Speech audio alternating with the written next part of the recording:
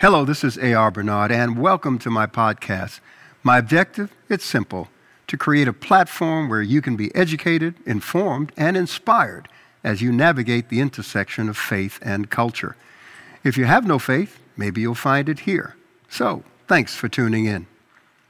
Hello, fam, and welcome back. And on behalf of Pastor Karen Bernard, Dr. Karen Bernard, our First Lady, welcome, welcome, welcome. We pray that you're staying safe with the reentry program as things are opening up, that you stay safe and smart with how you go back into your community. Pastor Bernard, how are you doing today? I'm doing well. Blessed to be alive, blessed to be here. And I feel like I'm living in the past, back in the 60s. Mm-hmm. The way things are unfolding, history repeats itself cyclically, because regardless of advances in technology, advances in civilization, human nature remains the same. Yes. And that's the only constant that we can really rely on. And as a result, based on that, know how to better organize ourselves and organize our society and respond to needs. Yeah, I would say it's been a crazy couple of months, but these past 2 weeks, the craziness has escalated drastically. And it's sad. We've gone from pandemic to pandemonium. Yes. And even with that, people are going to probably get mad at you said pandemonium. We've been talking about prayer, and I think we need a lot of time, so we're going to get right into the topic. We talked about prayer, and we had a conversation on Instagram Live last Sunday, which was a very good conversation. Somebody sent me a message and asked me, okay, but how do we pray about something like this?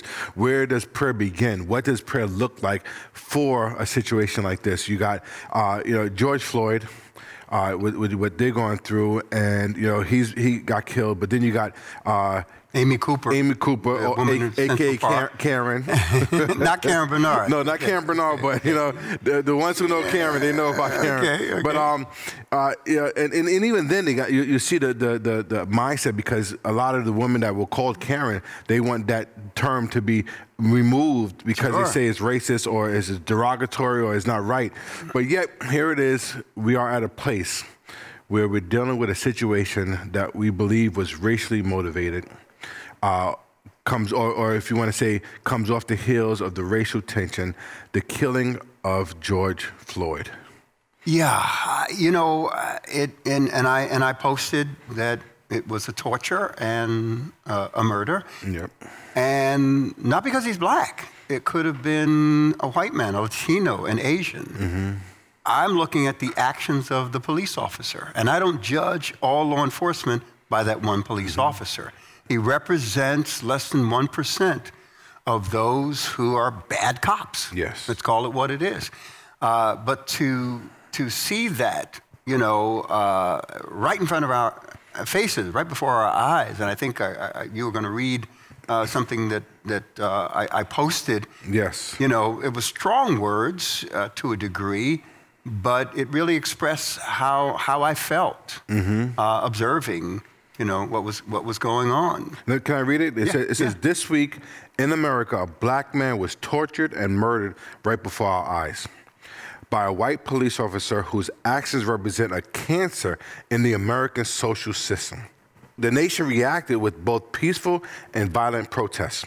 I don't condone the violence, but I understand the violence, because when change is necessary, failure to change becomes destructive. Yeah. Very powerful statement. And I believe it takes a certain level of logic and intellect and reason in order to really grasp it, to break this conversation. This is a statement that's packed with so much content, as you go through the different lines of what has happened. But people dwelled on the fact that you can understand the violence, but not condone it. Mm-hmm. And there was different conversations, different individuals. Even after we spoke about it on live, people were still got upset. Yeah, they got upset with you. So they missed the part where I said I don't condone violence, yes. but I understand violence. Mm-hmm. And they can't understand how I can understand violence. Is that? Well, one person said, where's the theological background to help support that statement? Really? Yes. Oh, yes. My goodness. when Jesus said, "Forgive them, for they know not what they do," he understood where they were coming from, in spite of the fact that they were perpetrating major violence against him. He was innocent. He brought a message of love, of life, of light, but he was a threat to the establishment, the powers that be. All right? He understood that, and he spoke from a place of understanding that. And only because he understood the violence being perpetrated against him could he forgive them. That's good. So understanding, the passage in Proverbs chapter 4, verse 7, it says, wisdom is the principal thing. Yes. Get wisdom. But in all you're getting, get understanding. And understanding is not agreeing. You know what I mean? Yes. Just because I understand something doesn't mean I agree with it. I understand sin. That doesn't mean I agree with sin. There are a lot of things that I understand, but I don't agree with. I understand where a person's coming from, if they act out. So I understand that the violence is an aggression rooted in frustration. Let me say that again.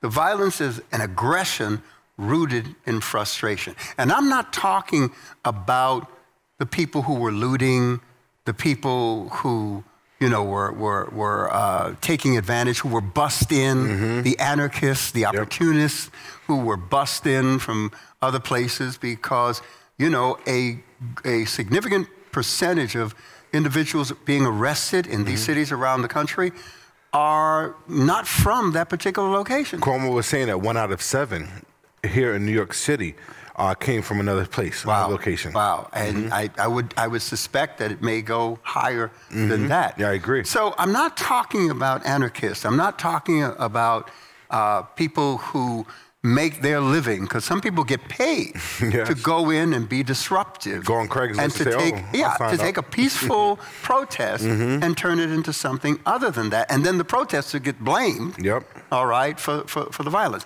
But I'm talking about the frustration, the anger, the anxiety that people are feeling as a result of this crime perpetrated against this black man.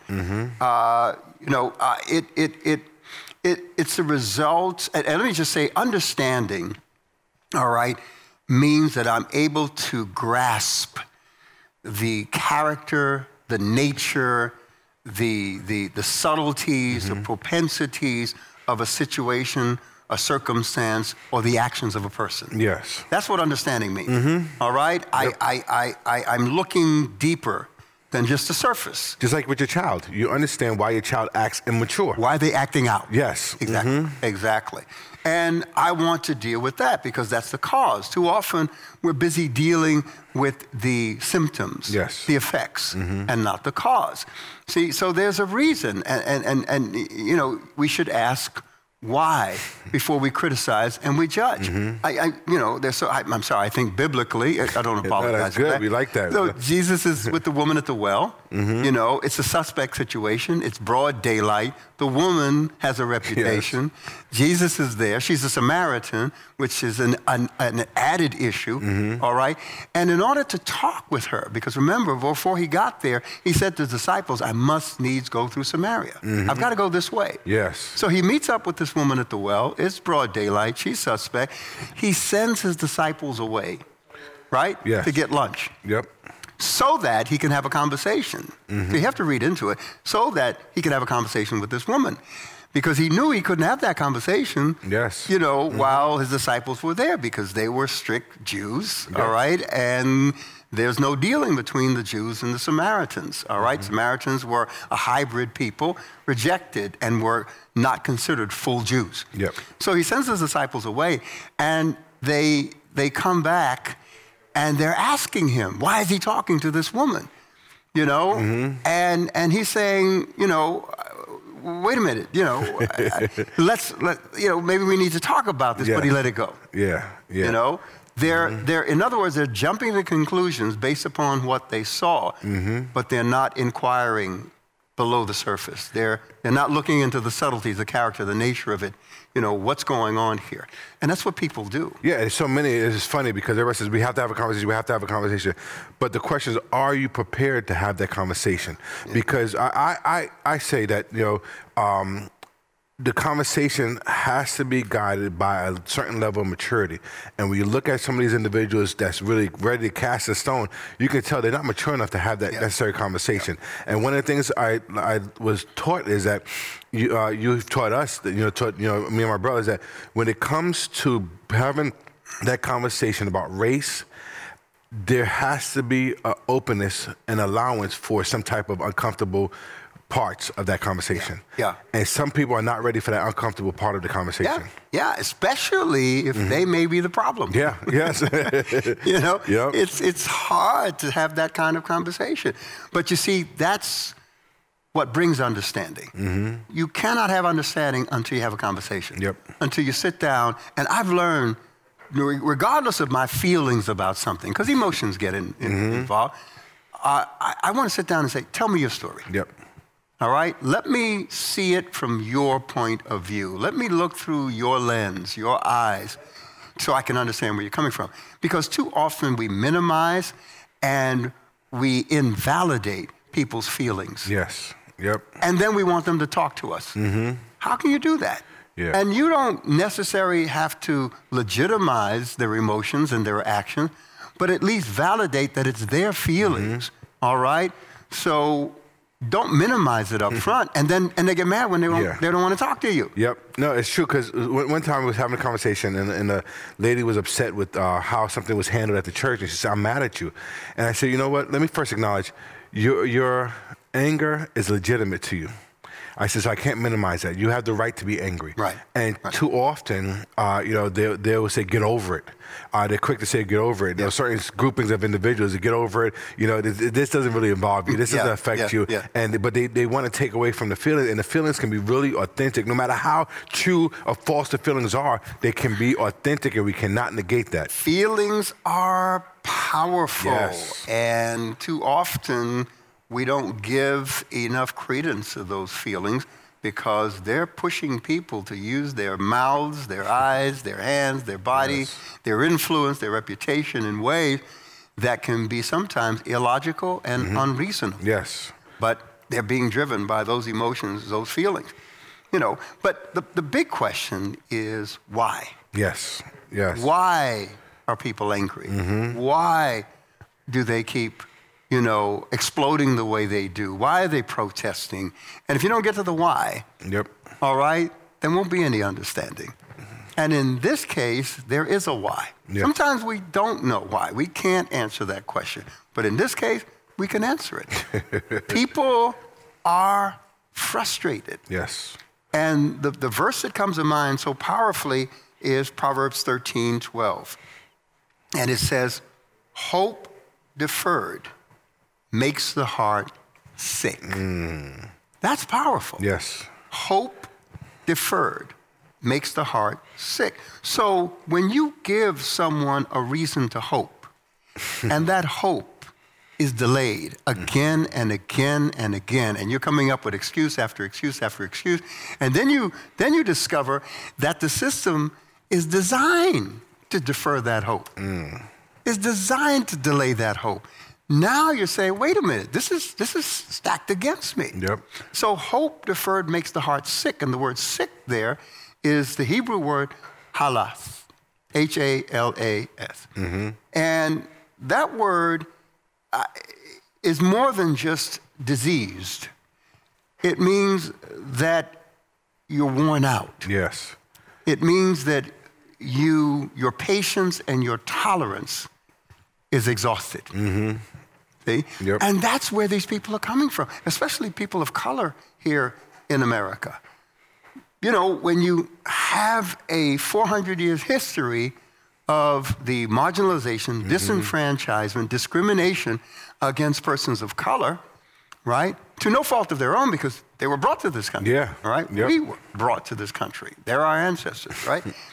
And then to be treated as slaves, and then even when so-called slavery was abolished, all right, it continued, the marginalization, the disenfranchisement, and then you get promise after promise after promise. You take in America, those of you that know a little bit of history, 983 treaties were cut between the American government and Indians. And every one of those treaties were broken. Yeah.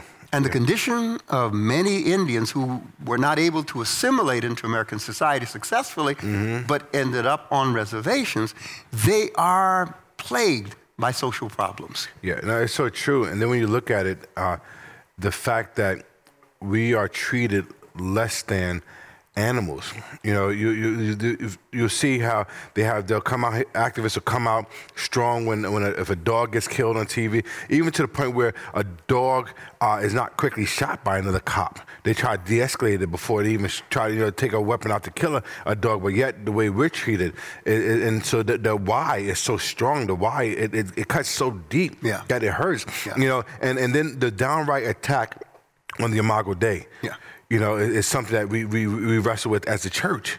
You know, I'm sorry, I don't want to. No, that's good. That's what sin is. I'm so upset right now. I see you got your fatigue on. So I was ready. I was ready. Whatever was going to happen. What? You know, back in my day, the revolution wouldn't be televised. That's what they told us. But it's all over television. Oh, yes, it's all over everything. You know, things have changed in 50 years. But yeah, it's that frustration, because when you look at the statistics in Minnesota, and I took a look at them, in terms of how many persons of color were killed by police in Minnesota over the last 20 years, right? 25% of the males killed were African American, men of color. The rest were white. But African Americans represent a smaller percentage of the population in Minnesota than the white community. So per capita. Exactly. Yes. We're talking about a high number. And we've lived through that. We've seen Eric Garner, you know, we've seen and heard I Can't Breathe. And here, for a prolonged period of time, to apply yourself to an individual, all right, that you know, when they lifted him up, he was limp. Yeah, he was. It was done. They didn't even try to resuscitate him. They didn't try to administer any type of CPR. You know, as a first responder, one of the things we taught to do is try to see what we can do on the scene before we start moving the body. Exactly. And there was no regard for his humanity. Yep. And that was a problem. And to show you the fact that this is systemic, you understand, this is within the social structure of American society. And we've known this all along. Yes. This just, it doesn't reveal anything. This exposes what we knew was already there. And how white people in the system know how to manipulate the system because they know how the system works. Yeah, look at Ahmaud, right? Look how long it took to do the arrest, and they weren't law enforcement. Look how long it took for the government to get involved. To find out this person was playing golf with that person, this person was hanging out with that person, and an event with this person. And they learned they knew how to work the system. Yeah. Amy Cooper. Karen, right?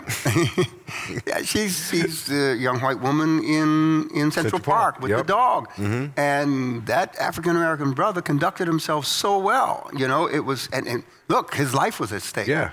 But for her to say, I'm going to call 911 and tell them that an African-American man is threatening me. You can't do that without understanding the system. Understanding how police look at an African-American male, how the system treats that African-American male, how she's perceived by the system.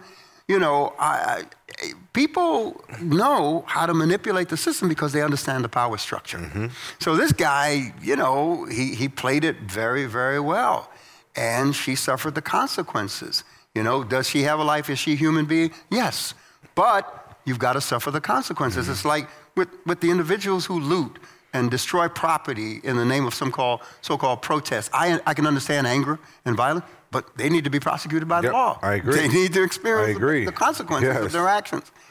You know, the opportunists are out there. You know, I was looking at a video I was showing you earlier where you can see a freight train still moving, and they are going after the freight train. You see them pulling TVs off and other devices off the train. It's like, okay, what does this have to do with George Floyd? This is really trying to undermine the fact that there's an issue that we need to address. And then some of the people say, see, look, they act like animals. Yeah. But it's taking away from the real issue. Yes. And that is the horrific death of George Floyd. Yep. And you know, unfortunately, too often the 24-hour news cycle looks at the story, or the part of the story that's sensational. Yes. You know, and it's easy to get distracted.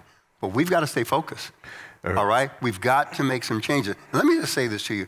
When people feel marginalized, discriminated against, all right, disenfranchised, abused, right? After a while, they're going to push back. Yep.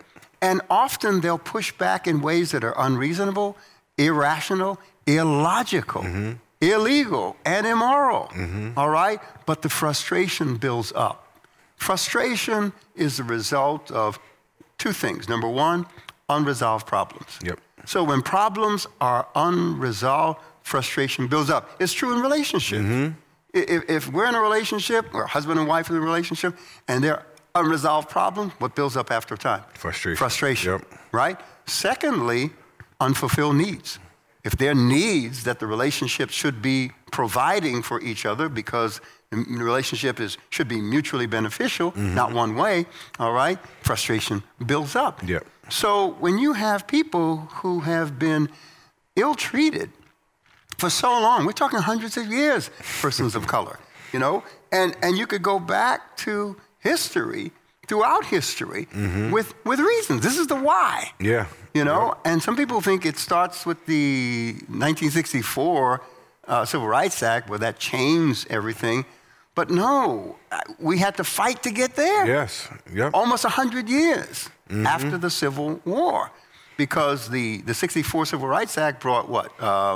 Prohibited discrimination in public places. Right, desegregation of public schools. Came from Brown versus the Board of Integration of Education. schools and other public facilities. Right. And made employment discrimination illegal. I can't get fired or be mistreated because I was black. So that whole year, right up to 1968, with changes in the housing law against housing discrimination. But that wasn't the first Civil Rights Act. The first Civil Rights Act was in 1866, coming on the heels of the Civil War. And what that sought to do was declare that every person born in America, except Indians, get this? Except Indians, Yep. which now we're talking about African Americans, right? Are citizens. And as citizens, they are due equal treatment, equal protection under the law, which means that they should now have full participation in the social and political life of American society. That came not only on the heels of the Civil War, but on the heels of the 13th Amendment, which outlawed slavery, which abolished slavery in America. So that opened the door for blacks to vote. That opened the door for Reconstruction. Yep. And that gave a degree of Ownership. hope, you know. But even in the voting process, blacks were being threatened not to go to the polls, not to vote. Blacks were becoming congressmen and senators and began to move up in American society. But then Jim Crow shot that down. And as blacks started to own land, the government started coming in and expropriation. They were taking the land back. They were seizing the land back and dispossessing blacks from their own land. And then you had the destruction by white rioting of successful black establishments. Black Wall Street. Got the whole Black Wall Street up in Tennessee. thing. Exactly. So although the Civil Rights Act of 1866 mandated that, you know, we be treated equal, all right, that all changed. Then Jim Crow and segregation came in, and then the system was structured. I was on MSNBC talking to Ali Velki, and you know, he brought up, you know, we were talking about housing discrimination, and he said, well, you know, that changed in 1964 and 1968. I said, no. I said, no, that never. I said, that was illegal. We were talking about the illegality of it. I said, that was illegal in 1866 with the Civil Rights Act. Yep. But from 1934 to 1968, the Federal Housing Association, which is a government agency, practiced redlining just to segregate neighborhoods.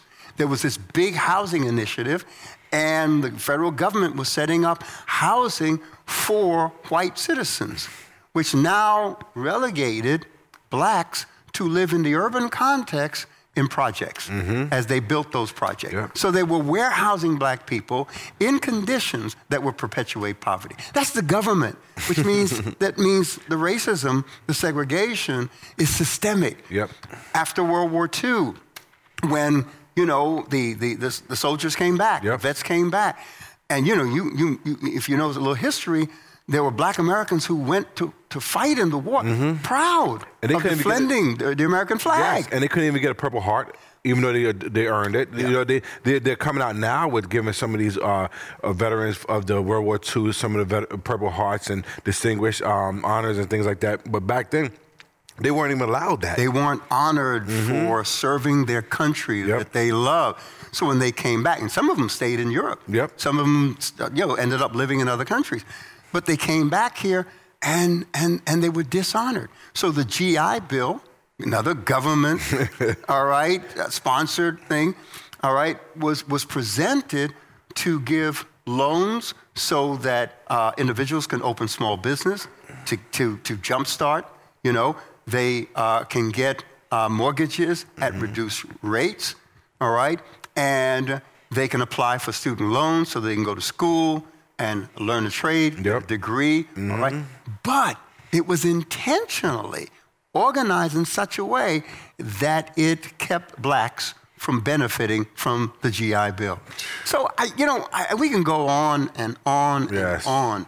But when you have all of that time passing and all of these things being perpetrated against one particular group of people, they're going to boil over. We boiled over in the 60s, all right? A lot of legislation was passed, but the system continues to be designed in a way to marginalize some, to disenfranchise some, to discriminate against some, all right, and to empower others. Yeah, it's so sad.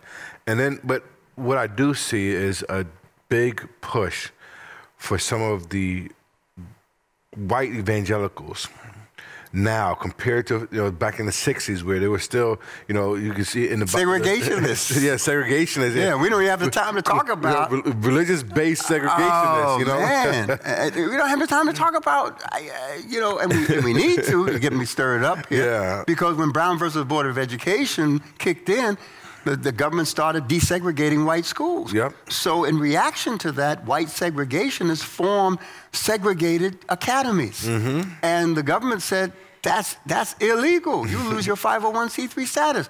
So they said, okay, we'll change it. So they changed it to Christian academies. Yes. And the Christian academies that we know of from that period of time were actually segregated schools. Yep. Bob Jones University. All right? I don't know what station this is going to play on, but some folks may get mad with me. That type of segregation and racism continued right up into the 70s and 80s and even in the 90s. And this is some of the things that hurt Christianity because they looked at it as a white man's religion. They looked at, because they used the biblical text to support their segregation, their racism. That's the hermeneutic we were talking about last week. A hermeneutic of segregation comes to the conclusion that God has determined the separation of races. Well, people are asking because they saw the service. Not everybody. A lot of people enjoyed last week's service, but why didn't you speak out last week compared to now? You know what? I want to make informed decisions. Yep. Things change just like that. The 24-hour news cycle shifts. People do things. So I didn't want to jump out there and make statements that the same people who are asking me why didn't I speak up earlier are going to accuse me of saying the wrong thing. Folks have taught me over the years. So I'll take my time, watch. Now, if there's a need for something to be said right away, I'll do that. But I don't want it to be a knee-jerk reaction. I want to see how things are going to unfold.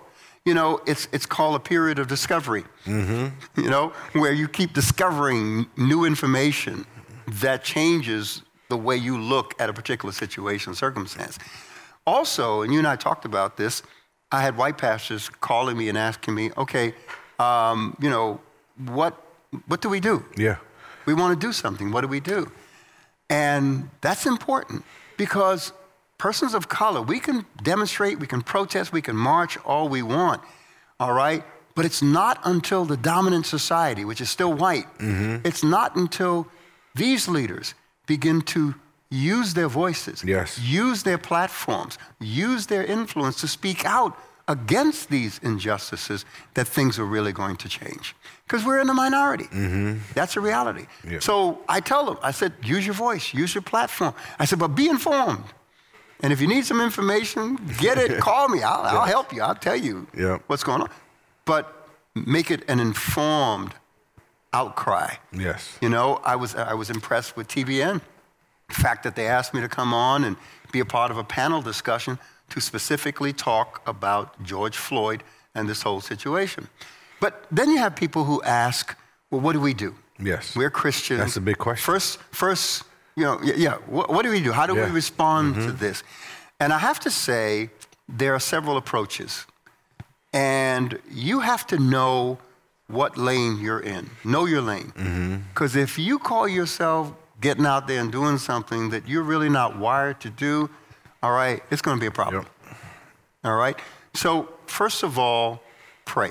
Yes. And prayer may sound like, oh, you know, yeah, I can pray and stay safe in my home and not have any bottles thrown at me or police arrest me. But there are people that's their ministry. They know how to engage the principalities and powers, the dark forces that are behind this kind of chaos. Yes. Remember, evil traffics in deceit, injustice, and chaos. Deceit, injustice and chaos. That's what evil traffics in. Evil traffics in deceit, injustice and chaos. So those of us who understand that there are spiritual forces behind the scenes, influencing people and social institutions, governmental agencies and systems, all right, to traffic in deceit, injustice, and chaos. Wow. They have to pray. And that's serious prayer. No, that's good. That's good. Not, that's I lay really me good. down to sleep, my soul to keep, and all that stuff. You can forget it. And it's funny because you mentioned that, and somebody said to me, they said, Pastor Jamal, I need help. Somebody they keep attacking me saying prayer doesn't work.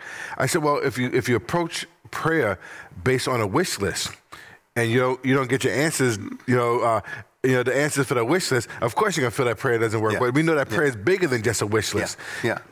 And we're talking about prayer at the level of Daniel. Yes. He was praying for a nation, his people, who were in captivity to a dominant power.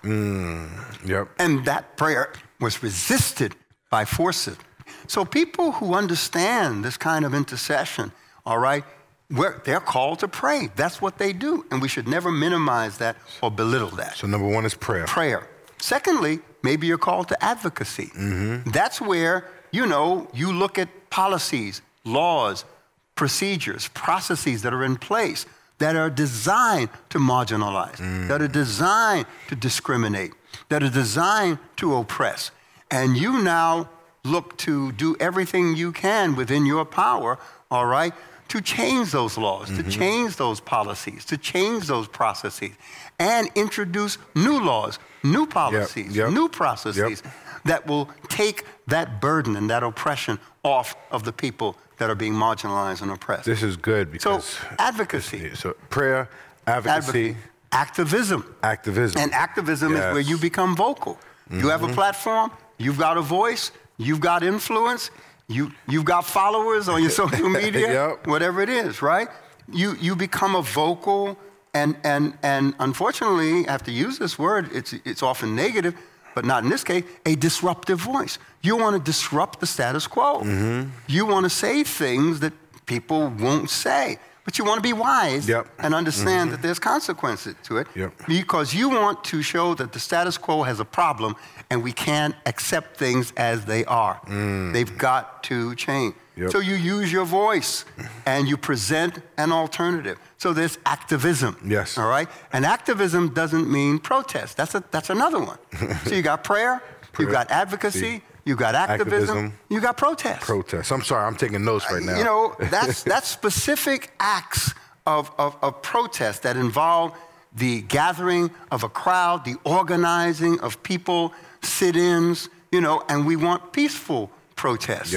All right, to make a statement, to show numbers, to say, hey, we're tired of this. Enough is enough. And here are the numbers across the country to prove it. And the thing about it is, when you talk to politicians, two things that matter is almost equal to on the same playing field is money and votes. And the votes. Yep. Numbers of people. Yep. That's it. That's what turns them on, you know? And finally, development. Because you want to develop fair and equitable systems and structures. You're crying out, we need to change the way this goes down. Yep. This can't continue because it continues to marginalize. So that's about replacing these broken systems, replacing these broken structures. So you've got to know, well, what am I wired for? What am I called for? Is it to do this, to do that, to do this?